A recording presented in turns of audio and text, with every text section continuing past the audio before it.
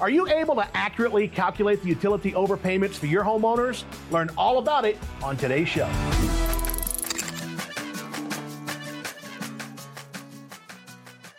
You know, being able to properly communicate utility savings to your homeowners is crucial when talking about a new system. Let's join Drew Cameron as he dives deep into this topic and details exactly how to do it. Thank you, Weldon, and welcome to the EJA Contractor University studio here in Colorado Springs. I am your host for this episode of Cracking the Code. My name is Drew Cameron with Flow Odyssey, and we're going to talk today about calculating utility overpayments. Now, not surprising, when we go from existing efficiency machines to new high efficiency machines, there's a jump in efficiency. And a lot of contractors seem to think, and definitely a lot of manufacturers seem to think, that efficiency is important to homeowners. And while it can be an important secondary justification, it's not usually a primary motivation. No matter how much a customer's utility bills are, they want to get more comfortable. Yes, they probably want to get more efficient, but nobody wants to go ahead and spend, $10,000 to save $60 more a month. That's not usually the reason, okay? If you can show them how they can save energy in addition to improving their comfort and putting a tourniquet on repair costs and maybe improving or fixing some comorbidities or code deficiencies or pre-existing conditions that exist in the home that also stop them from putting money out on repairs, then they're probably all for that. And if they can save money, everybody wants to get more efficient if and where they can. But usually nobody's buying these things because they want to just get more efficient. That might be more of an issue if their machine is failing, and let's say, for example, they have a heat pump that's just running nonstop on electric backup, 100% electric resistance heat, and their electric meter is just spinning, and they have a $700-800 a month electric bill when normally they're accustomed to $250 to $300 electric bill during the winter or something like that. They want to get more efficient, but really what they're telling you is, I want to stop paying for electric resistance heat because my heat pump failed. And so that's a different conversation. But again, think in terms of efficiency as a secondary justification, not a primary motivation. But that being said, we do need to understand and be equipped to be able to talk about energy savings. And so I have a slide here, a couple slides here that I do want to share with you that take a look at the efficiency of an old thing versus the efficiency of a new thing. And so when you look at the screen here and you see my mouse, on the left-hand side in the gold column here, we have the efficiency of the old thing, the SEER rating of the old thing, just kind of giving you a ballpark range here, right? And then across the top here, we have the efficiency or SEER rating of the new thing. And again, this could be a high-efficiency air conditioner or a high-efficiency heat pump. Again, we're looking at the cooling mode side of things. And really what I want to caution you to is to stop talking in terms of energy savings.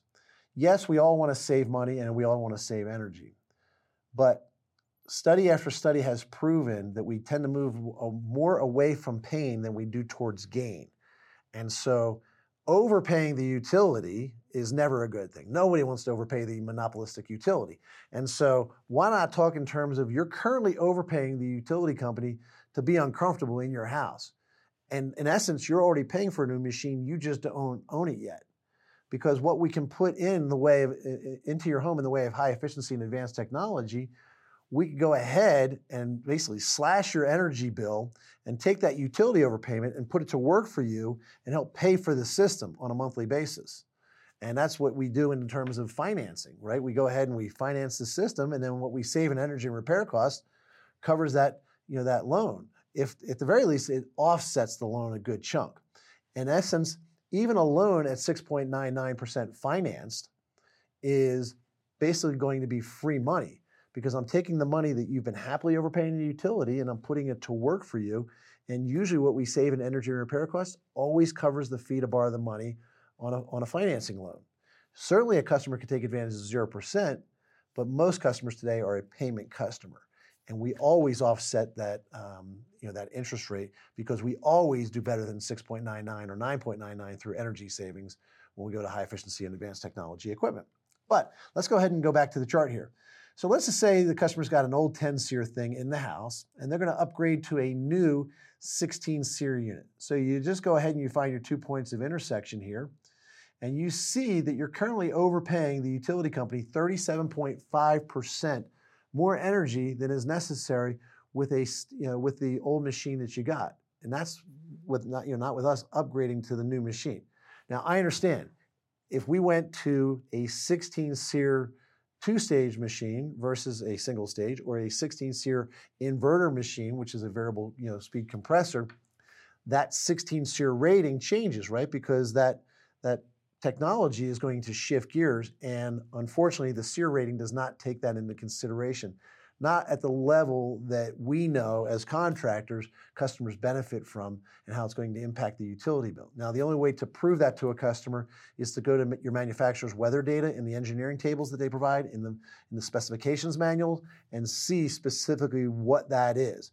So, for example, 16 SEER on a 95-degree day, that's going to be what you're going to be looking at, is that 37.5% savings. What I'm talking about is we probably jumped to 21 SEER on an 85-degree day, because we're more efficient since we're running on single stage. We're at a lower modulation on that inverter compressor. Same would hold true, obviously, on a heat pump too, right? And so think in terms that number is going to get better if you're talking about staged equipment and variable speed modulating inverter compressors here. And that's what we talk about down here in the notes, right? It says, note, savings is for single stage only, does not include potential savings from properly sizing and matching equipment to the actual load, right? What if the existing machine in the house is oversized and you're now going to right size it? Possibly runtime reduction, right? Because again, you right size the machine, you get the right reduction in runtime. Maybe you don't get that starting and stopping situation going on. Or if it's undersized and it's going to be properly sized, you're going to get that proper runtime there. You're also going to go ahead and look at duct modifications, duct insulation, duct sealing, and possibly insulation if you're a home performance contractor, and air sealing, right? So you might get some additional savings there. This is not, these charts are not taking all of that into consideration. SEER rating reflects the utilization of the variable speed fan. So it does take into consideration the electrical savings on the cooling side in the variable speed fan mode. And so we are already getting that. SEER rating also accounts for the cost of operation of the indoor fan during the cooling cycle, but not for continuous fan.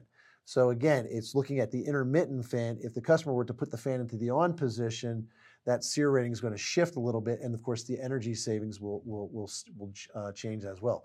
And SEER ratings were below 6 SEER prior to 1980, and as you can see there, the ranges that they have rough ranges that they were kind of sliding through over the course of time. So kind of keeping that in mind, because sometimes you go out to house, you don't know what the rating is. Now there are there's a blue book out there from one of the manufacturers who shall be nameless. There's also the Preston guide out there where you can see what the efficiency rating is of some of the older equipment that's out there. And then you can compare old thing to new thing to see what that efficiency is. And so if we go back to that chart, let's just go ahead and take a look at another thing here. Let's say we went from a 12 SEER system to a 20 SEER, right? And so currently, old 12 SEER thing, right? New 12 out of the box, by the way, just to be conservative, Bill and Susan, it's probably performing more like an 8 due to wear and tear and age and lack of maintenance. But that being said, you're looking at new out of the box, if I give you full credit for that 12, at about a 40% overpayment on your utility bill for cooling, right? Again, this is only on the cooling piece. This is not the whole utility bill. It's the cooling piece of the utility bill. So you get a feel for how that chart works. Well, let's go ahead and flip over to the heating chart. A little smaller, a little harder to see that there. I do apologize for that, but to get the whole chart on the screen with the different levels of efficiency, you can kind of see it's a little tight there, but you get the idea, right? And so down the left-hand side, we look at the efficiency of the old thing, the AFUE, annual fuel utilization of efficiency, versus SEER, which is a seasonal energy efficiency rating. And so here we look at the efficiency of the old thing on the left-hand side versus the efficiency of the new thing, again, just AFUE, going across the top. So let's compare an old, let's say 78% thing versus a new, let's go to 96% efficient right across here, right? And so we're looking at 18.8% efficiency rating there, right? It's a direct correlation in the terms of efficiency there. When you look at that, right? Because 78 plus 18.8 is going to be 96.8% efficient. And that's kind of a straight correlation there when you look at AFUE. Now, here's the interesting thing. Because this thing is so efficient, do you get a better runtime with this machine, right? This is just the combustion efficiency savings of the gas. Because the machine is going to satisfy the thermostat, a little bit better, and if you layer in technology again with staged gas valves or modulating gas valves and or variable speed fans, do you improve that comfort experience, and do you basically realize an improvement in runtime that gets you, again, more energy savings, provides definitely a better comfort experience, along with some of the things we talked about in the notes, as you can see here below the table there. Now, the one thing you need to keep in mind is the one thing that the AFUE does not take into consideration is the electrical savings associated with possibly having a variable speed fan on today's new furnaces, right? All new furnaces have to have, these variable speed fans on them now. And so what we realize about variable speed fans is that it's like running an AC motor, a high voltage motor, on batteries, on DC power. It is actually about 75% more efficient in its electrical usage. And so let's say, for argument's sake, the average consumer spends about let's call it $600 a year on electricity usage just to run the fan and heating and cooling.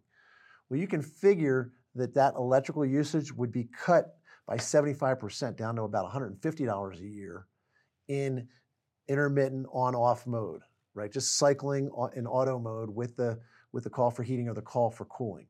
It's that much more efficient, and of course that much more quiet, and that much more reliable, and the longevity of these variable speed fan motors is better as well, because they can adapt to dampers opening and closing, registers opening and closing, even doors within a living space opening and closing, as well as minor duct deficiencies. It's not a panacea for all duct deficiencies out there, so keep that in mind. But it's about 75% more efficient in its electrical usage. Here's the cool thing about this. If you decided to put in some UV lights or high efficiency filtration or humidification, and you want to cycle the air 24/7 instead of turning on ceiling fans and having the expense of that in a house 24/7, you get the high efficiency motor cycling 24/7. Now we're filtering the air 24/7. We're purifying the air 24/7. We're mixing the air so that it doesn't stratify and separate in temperature like salad dressing does there. And so the house will stay more evenly comfortable. It's going to be cleaner and healthier and safer for the occupants over time. And to do that, yes, you'll see a jump in the electric bill. But here's the thing. If you were to turn on the customer's standard PSC motor 24/7 to filter the air 24/7, much like a ceiling fan, if you will, that would be the equivalent of turning on 160-watt light bulbs. Their utility meter is going to spin, and it's going to be very expensive on their utility bill. But if you put a variable speed fan into the on position and allow it to circulate 24/7, that's the equivalent of one 60-watt light bulb. And so you can see how much more efficient it is and the comfort experience that we can have and secure when we leverage technology and we leverage efficiency to provide a better comfort experience, for the customer. And so with that being said, that's kind of a look at how we calculate the utility overpayment. From a percentage standpoint, the way you're going to get specific is to get the customer to share with you their utility bill, right? And if you can go ahead and take a look at 12 months worth of utility bill and you look at a high summer and a high winter, there's different ways you can figure this out, right? But depending on the type of equipment that they have, right? Today's high efficiency and advanced technology equipment is about 50% of the utility cost of the home for heating and cooling.